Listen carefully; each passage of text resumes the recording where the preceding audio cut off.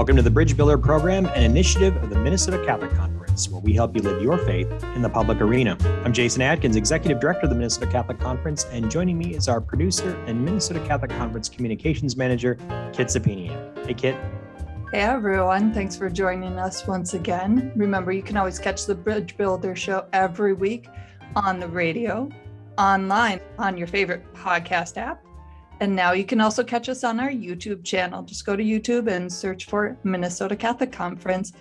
And if you ever miss an episode, they're always archived on our website. That's mncatholic.org/podcast. Jason, who are you speaking with this week? We're going to be joined by Professor R.J. Snell. He recently wrote a piece in the Public Discourse entitled Lost in Chaos, The Danger of Total Politics. Chaos, yeah, that pretty much describes politics these days. Well, remember, everyone who's watching or listening, send us your ideas. You can email me. The address is show@mncatholic.org, or you can just leave us a comment on the YouTube channel, on Facebook, Instagram, or on Twitter. I will be back at the end of the program with this week's action item. I'm now joined by Professor R.J. Snell. He is Editor-in-Chief of Public Discourse and Director of the Center on the University and Intellectual Life at the Witherspoon Institute. Previously, he was for many years Professor of Philosophy and Director of the Philosophy Program at Eastern University and the Templeton Honors College, where he founded and directed the Agora Institute for Civic Virtue and the Common Good. He has a master's in philosophy at Boston College and a PhD in philosophy from Marquette University. His research interests include the liberal arts, ethics, natural law theory, Aquinas, and the Catholic intellectual tradition. We wanted to speak with him about his recent article, The Danger of Total Politics. Dr. Snell, welcome to the Bridge Builder Program. Oh, thanks so much. Very good to be with you, and good morning or whatever time it is for all your listeners. Yeah, absolutely. All over the map on the timing when people will hear this, but great to be with you. Tell us about your interest in political philosophy to begin with. Just say a little bit about your scholarly interests and why political philosophy is a focus of yours. Yeah, sure. Thank you. So I'm a philosopher by training, and I got into philosophy. I wanted to study with Peter Kreeft at Boston College. At the time, I was a young Baptist. I didn't know much about the Catholic social tradition or Catholic philosophy, but I had read a bunch of texts by Peter Kreeft, and I thought, well, he seems like a wise man. I have things to learn from him. Mm-hmm. And he introduced me to Thomas Aquinas for the first time, and indeed really to philosophy. So I didn't have any great plan of scholarly enterprise. I just kept reading, and I really wasn't interested in political philosophy all that much. I was doing Aquinas. And as I got a little older, had children, the concerns about social life and ethics in public became more of a concern for me, which of course takes you into political reflections and what's going on or not going on in our common life. So a lot of it was just an attempt to think about how to live well and eventually how to live in keeping with the thinking of the church as applied to, what we see going on around us and our common concerns. It's really fascinating how the family and family life makes one think more broadly about the broader family, the broader community, and that connection between what's going on in the family and family politics and politics more generally. So the way in which the family stimulates reflection about living well, the common good, and all these big topics. Yeah, that's for sure. Your recent article was titled The Danger of Total Politics. And I want to dig into that, but let's start with defining our terms. What is politics? Well, isn't that a great question? The simplest terms are always the hardest ones. Yeah, that was kind of a loaded question. Yeah, that's right. Here's the trick I won't know the answer to, actually. Well, we think of politics in a very broad sense in contemporary milieu to mean almost anything where you have more than one person involved, right? So we have a phrase in contemporary language, the personal is the political. And so people are involved, like everything they do is political, every Facebook post. Everything that they eat, that's part of my concern in this essay. When I think of politics, though, more specifically, I think of it as the coordinated action, hopefully governed or normatively governed by reason under law for the pursuit of the good of the community to which do we belong in that particular political enterprise. Now, that can happen at the local level, state level, national level, international level, but it's a series of coordinated actions under law, we hope, to attain some good. So when we talk about politics becoming total or totalizing? What happens then when that limited task of human endeavor gets outside of its normal scope? Well, one of the claims that I'm considering in this particular essay is my own frustration when I see how intense what should be ordinary political discussions have become. There's a sense that everything seems to be a moral absolute. You and I are not allowed to disagree. I can think of the heated conversations that happened around the Thanksgiving table between my dad and my uncle. And you could tell they both thought of each other as, imprudent and nonsensical, but they didn't think of each other as wicked because they disagreed. Where at the moment, it feels like our opponents think of us as wicked and we're to think of them as wicked when we disagree about ordinary policy disputes that good people can simply think differently about. You have an idea, you think it would lead to better schooling, I disagree. That can just be a matter of ordinary disagreement. Maybe we're both wrong a bit, maybe we're both right a little bit. Now, clearly not everything is like that. There are moral absolutes, there are things that we may not do, there are things we may not cooperate in, but that's not everything.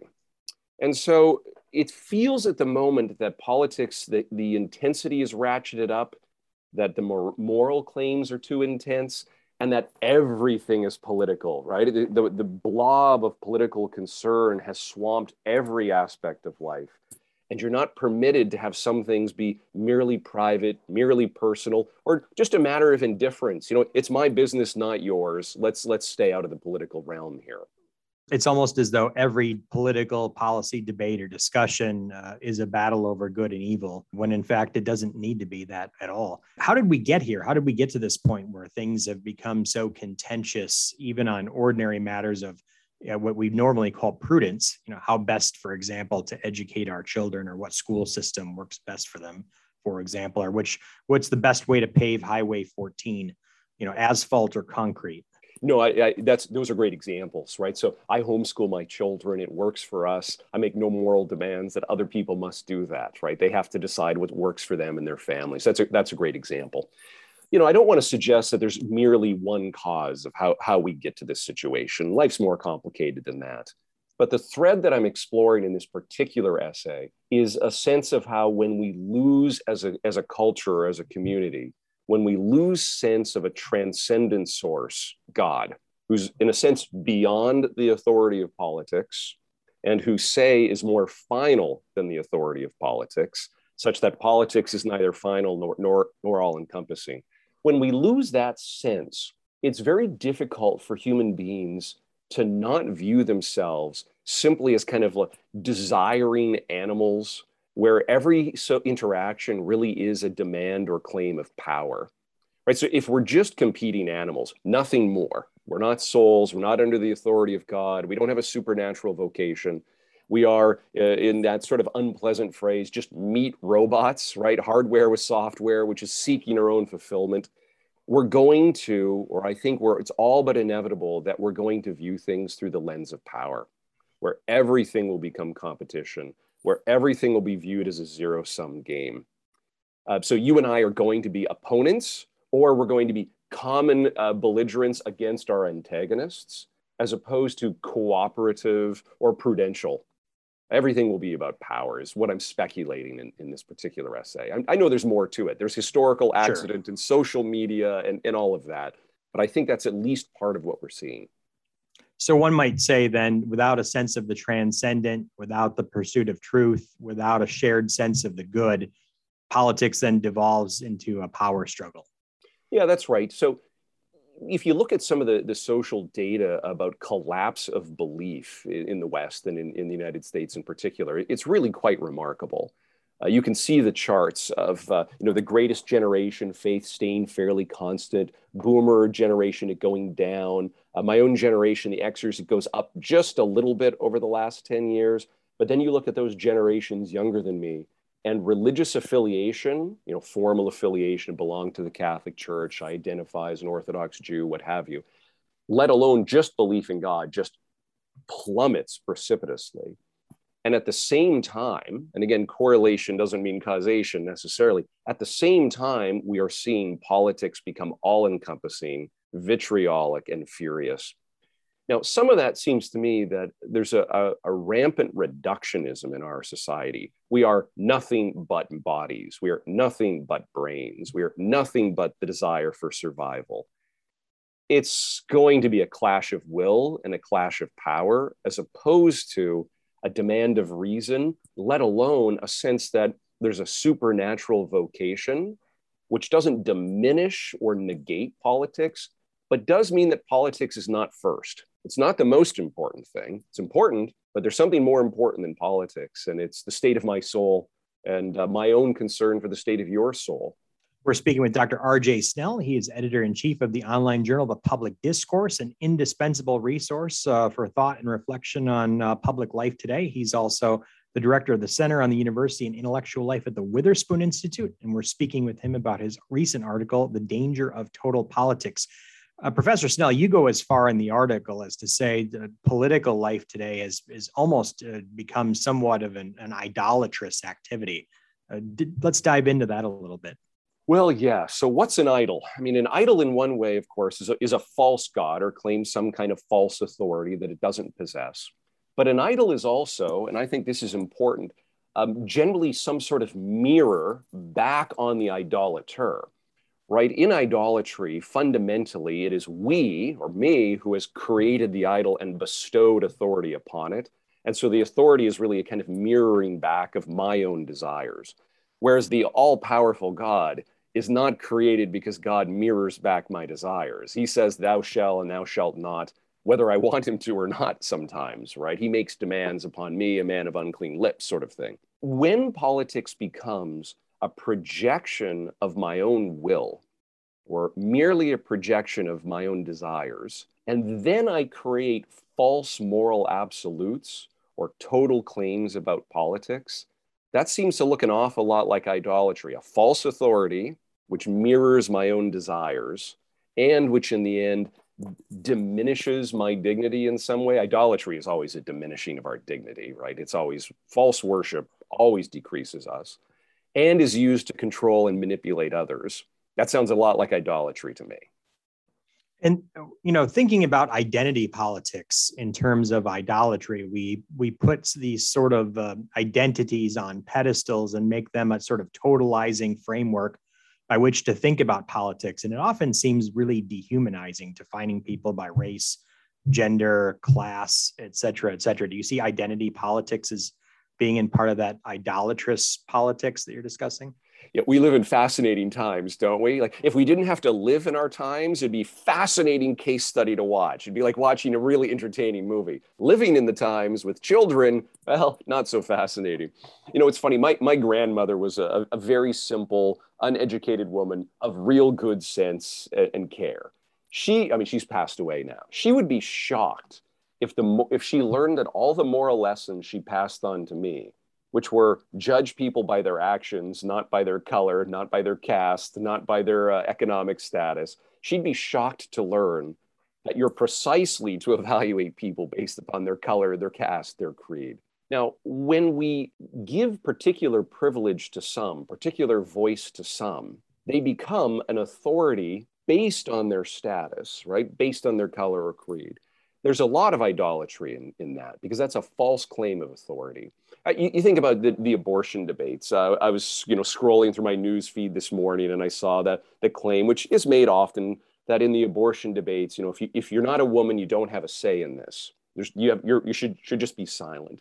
Or we see on college campuses claims that if you're of a particular racial group, you should be silent. You are not allowed to speak. Well, that's a claim of false authority. And it's the elevation of that authority beyond its proper means. And it clearly is redounding to the impulses, I think, of self-worship or self-aggrandizement. That's idolatry, pure and simple. And of course, it's tearing us apart.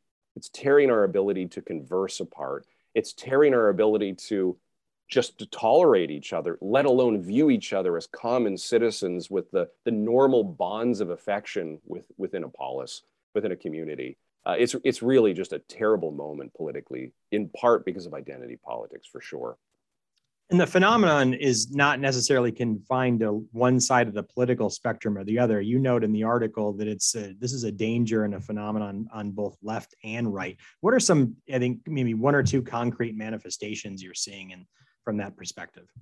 Well, it's easy to sort of see it on the left. One just thinks of woke culture or cancel culture on campus. That's very easy to see, where someone is canceled, not allowed to speak because he has the wrong view on X, Y, or Z, right? Yep. Race or gender or abortion or sexuality or what have you. That's easy to see. I'm politically a conservative, so it's easy for me to sort of look at the left and think, oh, there they are. But when I look a lot of my own fellow conservatives, I see similar things where there's a sense of, well, if you're not with us, you're against us when it comes to this politics. Or even worse, we don't need to play by the rules anymore. The point is to win. Now, elections matter. In politics, everyone wants their side to win. That's just politics. That's ordinary Democratic Republican politics. Yeah, I want my guys to win. I want their guys to lose because I think I'm right and I think they're wrong. So does everyone. That's normal. That's why we have elections and debates and so on. The idea that winning is more important than responding to human dignity or following the law or using reason, that seems a lot like identity politics or tribalism. You know, my tribe wins, your tribe loses, and we don't need to follow out the rules of engagement. I'm seeing that on the right as well, you know, particularly in the sort of online world. Now, whether that's the ordinary world of ordinary people in their towns, I think it's better out there in real reality in real America than it is on Twitter. You know, thank goodness. And yet many of our political elites, left and right, power seems to be the name of the game. The point of this is to win. And that's not good. You describe kind of woke culture, which might be phrased progressive dogmatism. It has its own sacraments, liturgies, excommunications, all sorts of things of this nature. That I think for some on the other side of the equation, they might say that dogmatism can't be fought with liberalism and playing by the rules, as you described it. It needs to be fought with dogmatism, so to speak. And some of these thinkers argue that ultimately all political questions come down to theological questions. It's theology all the way down. What do you think of those sorts of claims? Is that, you make the point that philosophy is prior to politics, theology is prior to philosophy, is the queen of the sciences. But, how would you respond to those sorts of claims that you can't meet liberal dogmatism with right-wing liberalism, for example? You need a better story. You need your own set of dogmas to combat false dogmas. And that's the only way the right can win, is with deeper truths. I don't think it's false that we should respond to the dogmatism of the contemporary progressive movement by being non-theological. I think that it's a theological dispute at the end of the day. What's authority? What's to be worshipped? Who are the heretics? Who do we excommunicate? And so on. My own theological sense, though, is that God has created us to be free. God has endowed us with reason. The natural law that's been taught by the church or proclaimed by the church throughout the history of the church has not been evacuated. The human heart and the human mind is not destroyed. And so God has endowed us with reason. Because we each and every one of us have reason, we are fundamentally responsible to search for the truth. If you think of the documents of Vatican II about religious freedom, there is a responsibility for each of us to follow conscience and to seek the truth of God and to seek to live in harmony with the truth of God as we understand it. And it is only in that free search that we're actually keeping with the image of God or the dignity of God. That would be one. The second would be, I still really do believe in the existence and work of the Holy Spirit. And so the Holy Spirit is living and active, able to sanctify, able to redeem, able to repair. And so I have a whole lot of faith in creation, meaning here the reason which is endowed in us by nature, and in grace, that the Holy Spirit is at work. And if we trust in the Holy Spirit and we trust in the goodness of creation, it's going to take some time. We need to have patience. But that hope is commended and commanded to us, and that we can't despair or give up on hope, and that God has given us all that we really need. And so we, sort of keep the course and show a better way of reason and grace, not merely playing by the rules of the other side, which has abandoned hope, given in to despair, and no longer really believes in human dignity or human freedom. That's beautifully stated. Thank you. But it's a real dispute, Yeah. and good people are articulating exactly what you just described. Good people for good reasons. I disagree with them about some claims, but they're serious people thinking through a serious matter. But I think in the article, you note and you draw the analogy between the soul and the city.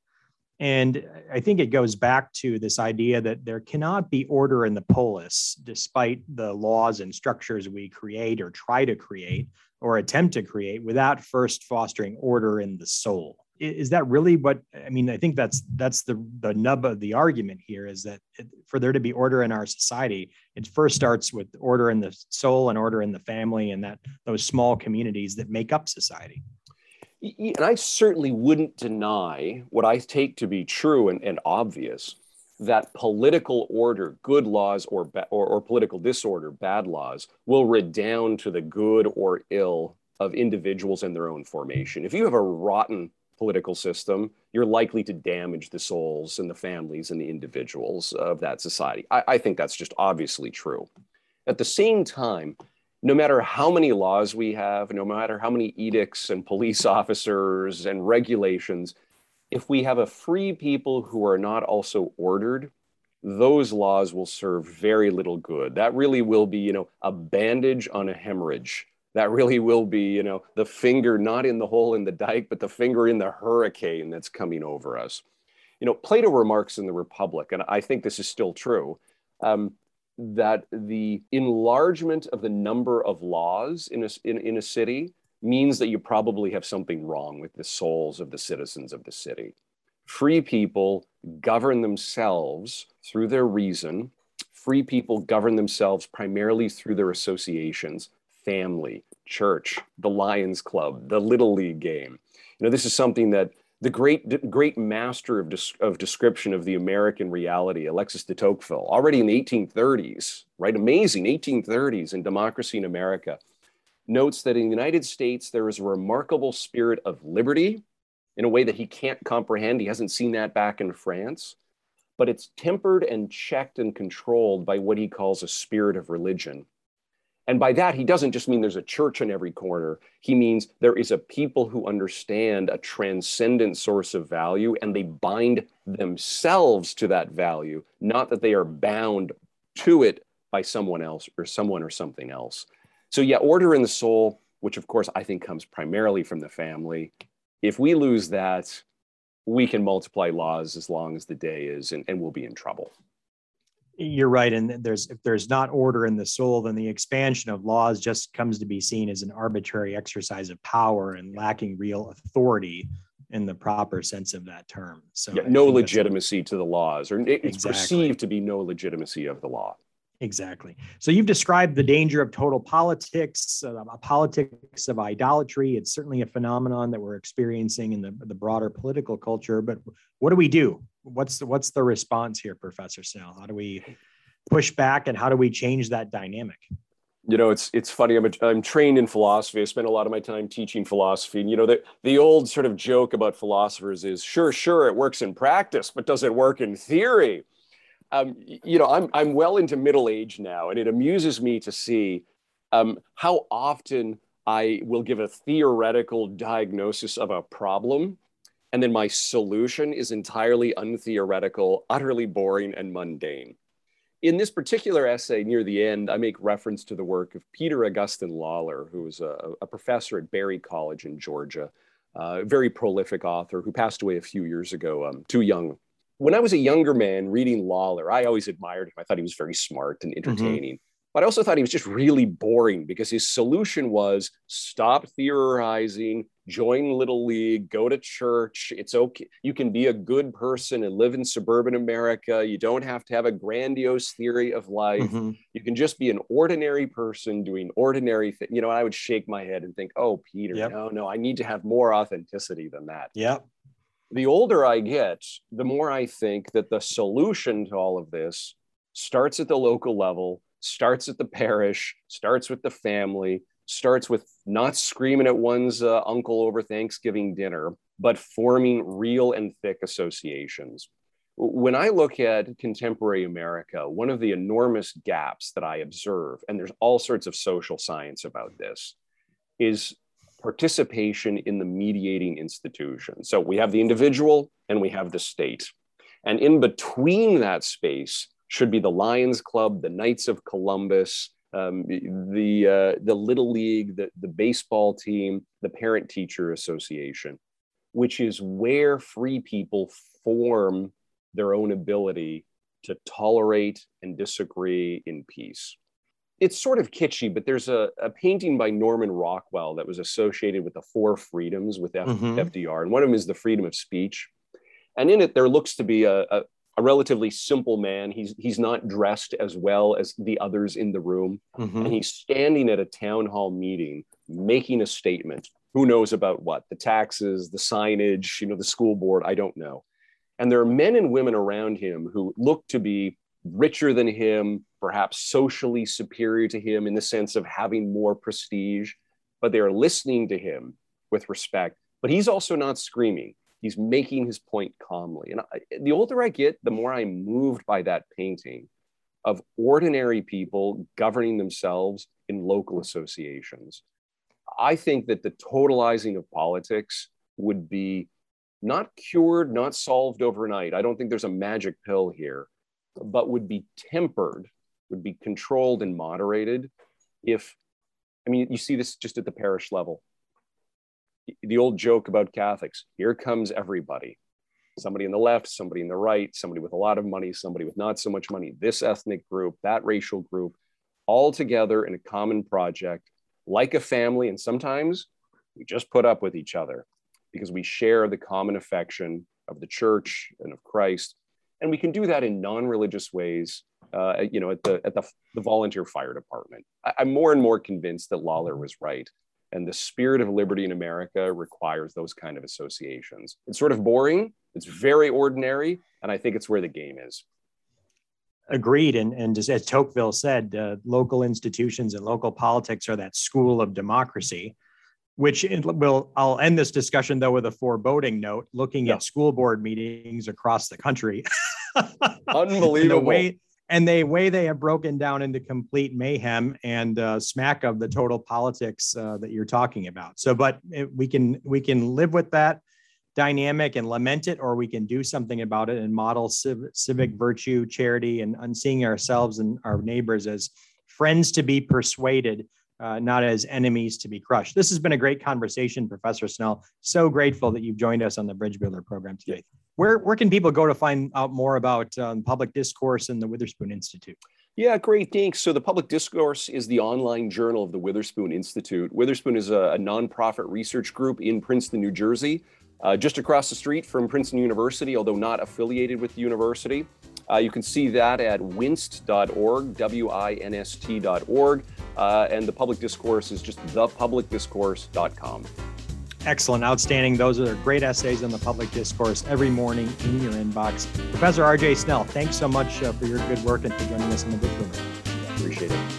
And we'll be back again in a moment with our practical tip of the week.